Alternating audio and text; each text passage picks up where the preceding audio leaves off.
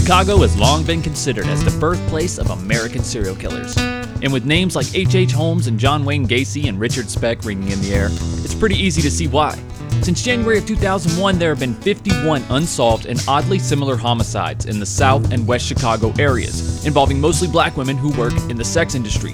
The murders were chalked up as high-risk lifestyles and addicts, thrown aside and given very little attention, marginalized for their lifestyle and their skin color.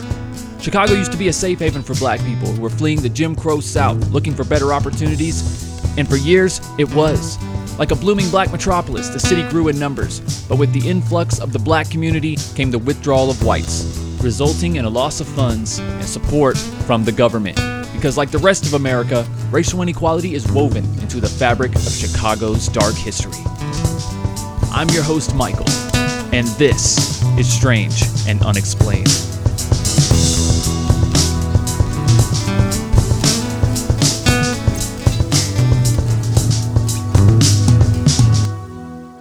During the 1980s, Chicago's South Side fell into a steep decline that included the loss of most of its factories, and in turn, saw a rise in crime.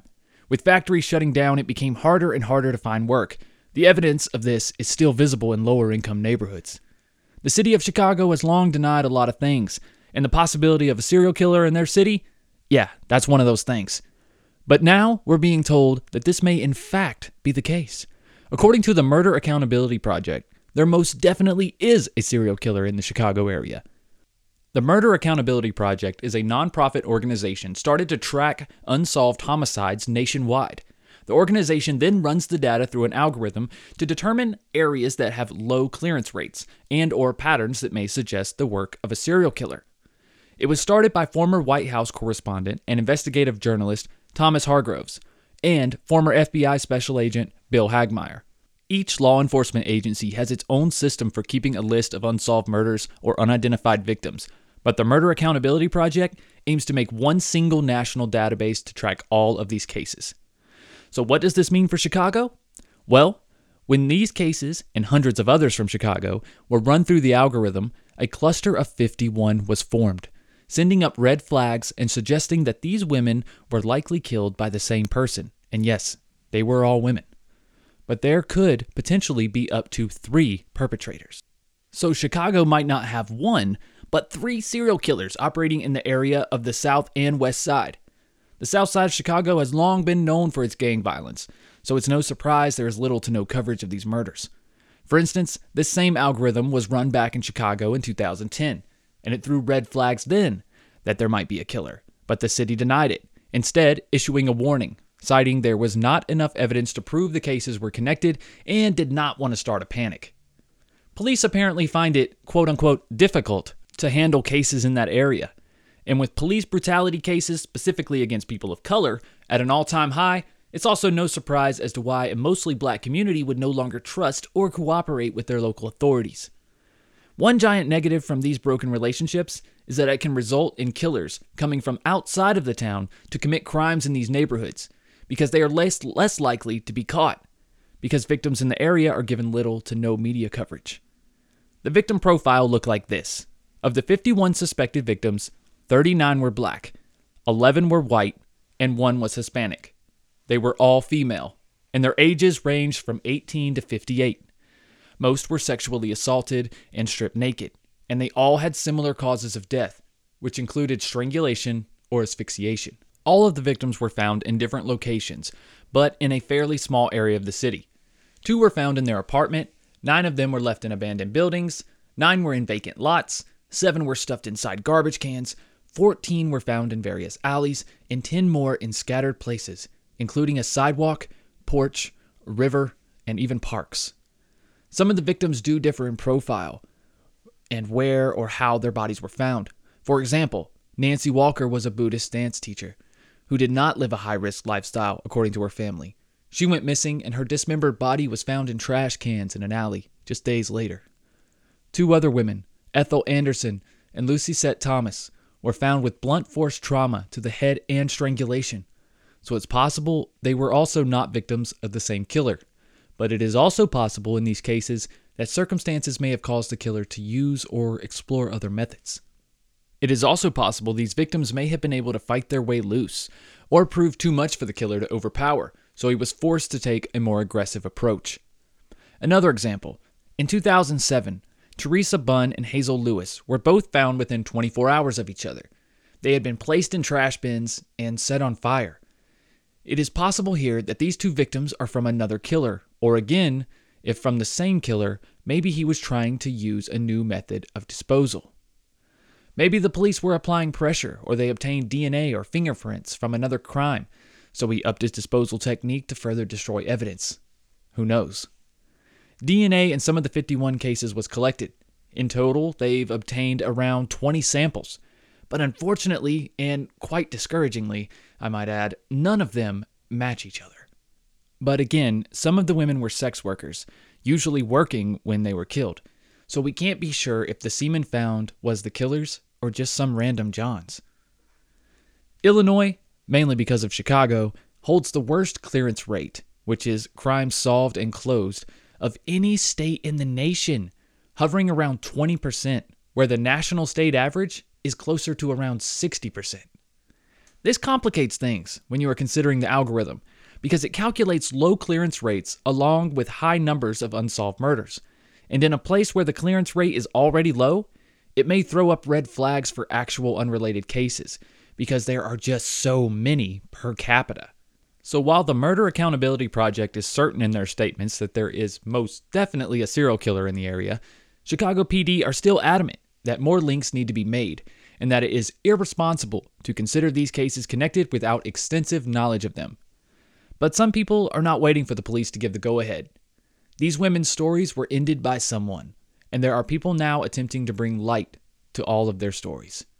One such group is the student journalist at Roosevelt University. Since the majority of the spring and fall semester at Roosevelt University was done virtually, it was not easy for students to complete the enduring task of taking on a class project that would identify and spotlight these women who are lost. The project was assigned by Professor John Fountain, who was once the Chicago Tribune's chief crime reporter and a former New York Times national correspondent. He sought to humanize these women again. Can you stop and think about that for a second? This professor and his group of students needed to humanize humans. This shows just how callous society has become towards murders and assaults against those who work in the sex industry, and black women in general. For instance, when 51-year-old Nacy Walker went missing suddenly, it was reported to the police, but the newspaper's front page printing was the story of a 21-year-old white lady from over 1,500 miles away who had gone missing in Modesto, California. The news just brushes off when a black woman in South Chicago is murdered, and Professor Fountain and his group were determined to tell these stories. Quote, "I am convinced that if there were 51 dogs that were killed in the city of Chicago, this city would be up in arms. And we aren't with these women who have been killed. And we have to change that in society to understand that every life matters." That was a quote by Professor Fountain himself. He points to the city's issues with the racial and class divides that have been long-standing in the south side of Chicago. And now, in a time of growing distrust between police and the citizens in these communities, he says, we all need to work together if we're going to get this done, if we are going to catch this killer. I encourage everyone to visit the website and read the stories of these women. They have dedicated a lot of time and work into telling these women's life stories. Not just how they died, but who they were as people. And unfortunately, here on Sandu, we do not have the resources to give the same commitment and dedication to each and every one of these 51 women.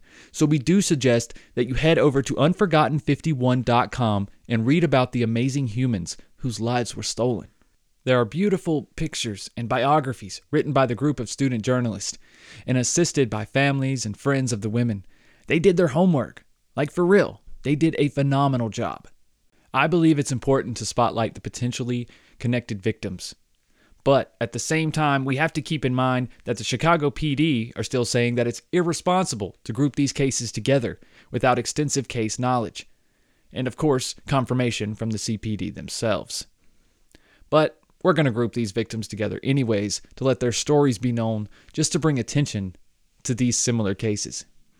So the first victim identified was Angela Mariana Ford. She was 32 years old.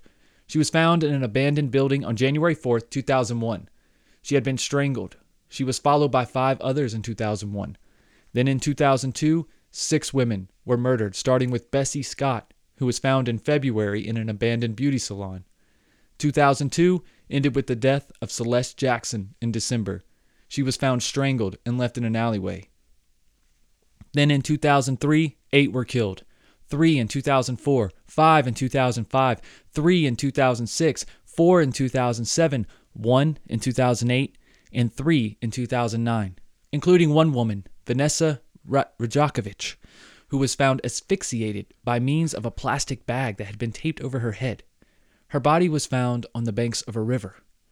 Though Vanessa's case looks like it may not fit the same killer's profile, back in 2006, one of the victims, Antoinette Simon, was also found to have been asphyxiated with a plastic bag, but her body was instead left in a city trash bin. Then in 2010, the numbers began to drop, with 2 that year. Then 1 in 2011 and 12, but 2013 had no suspected linked cases. Then the numbers picked back up, with 2 in 2017, so we have a 4-year gap there, and then 2 more in 2018. The last woman on the list is Rio Hollifield. She was not a sex worker, according to her family, and her death is listed as undetermined, because when she was found, her remains were too decomposed to confirm, but it is listed as a possible strangulation. So what's with the years where the killings dropped, right? Is it possible the person or persons were incarcerated during these times? Is it possible the killer underwent life or health changes that kept him from being able to kill more victims? It's possible he was out of town or was unable to get to Chicago and may have possibly been killing victims somewhere else during these years. All we can do is speculate at this time. Any of these cases are possible, as we have learned in recent history with the discovery and capture of Samuel Little, who confessed to killing over 90 people, with 60 of those being confirmed. We know he preferred killing sex workers because he thought he was less likely to be caught that way, which, unfortunately, he was right about that. But we also know that Little crossed the country to kill his victims, killing in 19 states, with most of them being concentrated in Florida and California. We also know that his preferred method of ending a life was strangulation. Little's victims were killed in the same manner as the Chicago 51, but he never confessed to any of the ones on the list, although it's speculated he did not remember all of the women's names or even where he'd killed them. Strangulation is becoming a lesser-used method of killing here in the United States. With the advanced DNA and fingerprinting technologies growing every day, killers know strangulation has a large margin for error, and especially when it comes to leaving behind evidence. This has pressured killers to move to things like guns, knives, and other methods that are less traceable. But it also makes it easier for authorities to make connections when several strangulations happen in a small area. It is also possible that some of these women's killers are behind bars, and that they were more so individual crimes. It's also possible that this person is still out there, and already has more victims since 2018 somewhere else. We will never know until this person or persons is caught. No matter the circumstances, whether these women were killed by a serial killer or all different murderers, whether they were sex workers or addicts, it does not matter. They deserve justice just like everybody else. I'm attaching a link to the petition for Chicago PD to consider this an active serial killer case. If it is something you're interested in signing, check it out below. The sources are below the description of every single episode. Also, below the sources, you will find a detailed list of the year and a brief description of every single victim. So, guys, I hope that you have enjoyed this episode, but furthermore, I hope that this episode has caused you to look into this and hopefully sign this petition, and hopefully Chicago will look into this. Like I said, regardless if this is a serial killer case or not, this is unacceptable. A clearance rate of 20% cannot stand in one of America's biggest cities.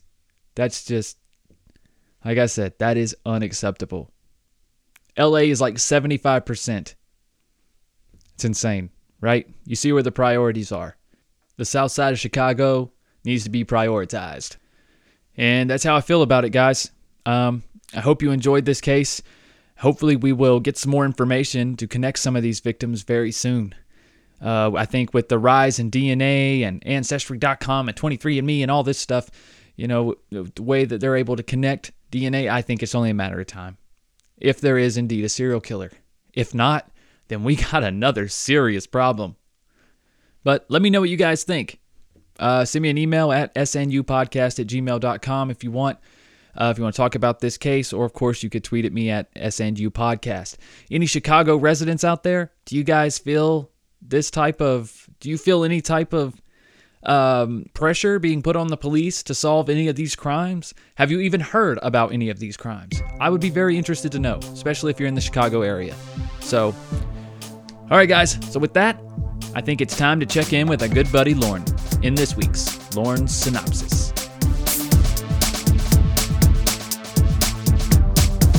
It's time for Lauren. It's time for Lauren Synopsis. Breaking down the case like cardboard boxes. It's time for Lauren. It's time for Lauren Synopsis. Breaking down the case like cardboard boxes. It's time for Lauren. It's time for Lauren Synopsis. Breaking down the case like cardboard boxes. What's up, people? Lauren here to give my thoughts on this week's Strange and Unexplained. The 51 unsolved murders of young women in southwestern Chicago spanning over the last 2 decades, since 2001 until current day. Most of the bodies being found in either dark alleys of abandoned buildings or garbage cans. Most of the victims also being sex workers or drug addicts. This is the big question is this the work of a single individual, of a Gary Ridgway type character who is using people who are marginalized, who are living a more risky lifestyle as far as the city and police are concerned, and maybe they're not searched for when they go up missing as much as, someone who isn't in that scene, as someone taking advantage of them. Is this a single person, or is this just an issue where there's many different perpetrators using and abusing these women and throwing them out like trash and getting away with it? I leaned towards the latter initially when I looked into this. I thought there was just no way this is the work of one individual. There's just too many. But we've seen some extremely successful serial killers over the years. Almost all of the most successful serial killers, their victims tend to be sex workers. We've talked about it at length on True Crime Guys. As far as, the most successful serial killers tend to go after the marginalized, the ones that police tend to not look for as hard: sex workers, drug addicts. And I started to lean, the more I looked into this, that this was actually the work of 1 to 2 individuals.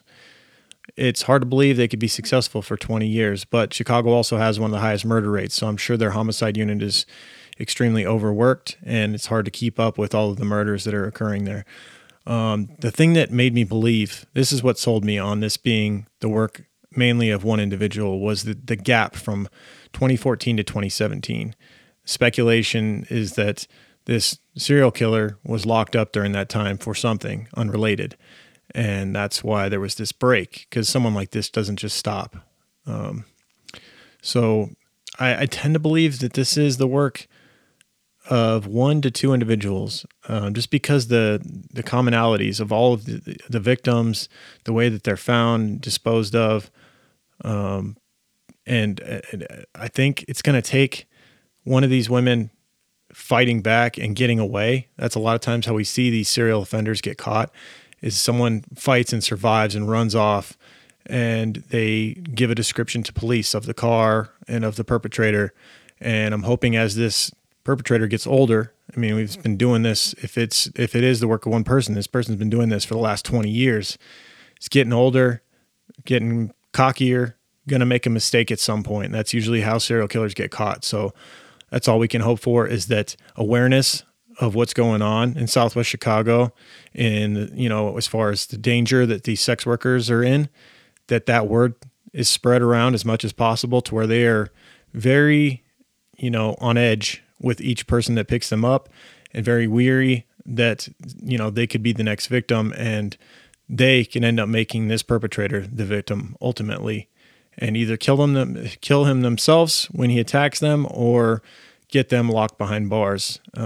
That's what I hope for. I think that will happen eventually, and I do lean towards this being the Chicago Strangler, being the work of mainly one individual. So yeah, that's my thoughts. Hope you guys enjoyed it. See you next week.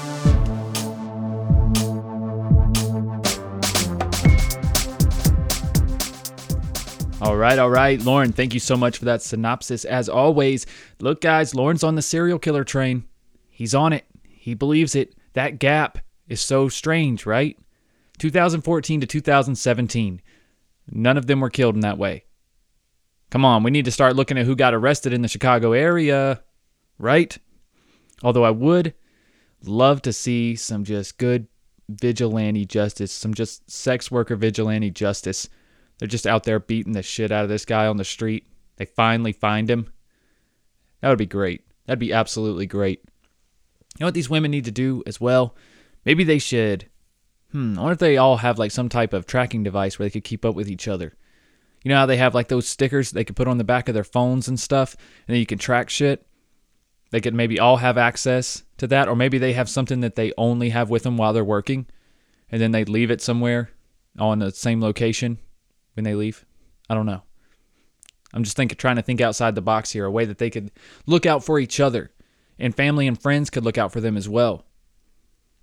I think the real issue here is the way that we view sex work in our society. I got bad news, peeps. Like, sex ain't going nowhere. People have always loved sex. They will always love sex. People will always find a way to have sex. This shit needs to be legalized and regulated so these workers can be protected. This is ridiculous. That is the main reason that these killers can focus on them. How many areas of our society can a killer really get away with being this prolific other than killing sex workers, especially minority sex workers? It just seems like basic math. Guys, we gotta change the thinking around that. We gotta change the thinking around the whole industry to really get to the root of this problem. And I know that's some big hurdles for people. I understand that. But that's another discussion for another time. But either way, I hope I have brought some awareness to you guys about this issue in Chicago. Hopefully you'll look into it yourselves. Like I said, if you believe in the serial killer theory, then please sign the petition. Let's get a little pressure on the Chicago PD. Do what we can. I don't know. I mean, people have done amazing things. You internet sleuths out there. We can do shit, right? We can do it. But guys, I want to thank you so much for listening to this podcast, giving it a chance. This is your first episode. Welcome to Strange and Unexplained. Please check out our other episodes, as well as another podcast under True Crime Guys Productions called True Crime Guys. It's the OG, right? It's me and my buddy Lauren, who you heard in the synopsis. We break down cases like cardboard boxes, but we add a little levity, and sometimes we joke, but not at the victim's expense. Like, don't get it twisted, okay? But anyways, guys, shoot me a message. Go follow me at social media at S&U Podcast on Twitter, on Instagram, Strange and Unexplained on Facebook. If you're still doing the Facebook thing, Facebook's catching a lot of heat these days. Either way, I just want to thank you guys so much for listening, for sharing the show. Leave a review if you can. Speaking of reviews, I want to give a shout out to a couple of new reviewers this week. I appreciate that very much. Want to give a big old Sandu thank you to Chris Kaboom. She says, 5 stars, tasteful. I'm a Vegas local and I love the boys at True Crime Guys. Michael's spinoff is so much fun. The music and storytelling is top notch. Keep up the great work. Awesome. Thank you so much. I also want to share another review. It's not necessarily a 5-star review, but it's one of my favorite reviews so far. It's a 3-star review from a reviewer named Tan Noodle, and it says, not sure about all these rave reviews. It's fine. I love it. Perfect. That encapsulates the show great.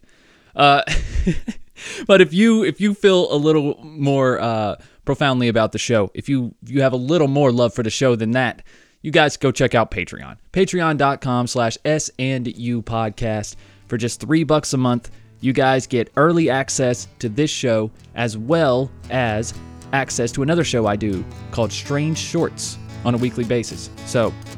And at the $5 tier on Patreon, you will get access to both of those perks, as well as Sandu stories and the very, very sought after Sandu Patreon sticker. Exclusive to Patreon, only place you can get it. It's got the old school logo on it now. I've already changed the logo, right? Well, you know, you get inspired, you throw stuff out. I told you guys at the very beginning of this podcast, stuff was going to change. It's a roller coaster ride, okay? You guys hang in there with me. Don't fall off, okay? Twists and turns. There's a lot of stuff going on, but it's all good. Just like our merch at truecrimeguys.threadless.com. Okay, I'm done. I'm done plugging this stuff. You know how it goes. If you don't tell other people about you, nobody will, right? It's fucking catch-22. Anyways, I'm done jabbing, guys. I'll see you guys next week for a new strange and unexplained case. Sandu stories in 2 weeks. All right, guys, be strange. Just don't be strangers.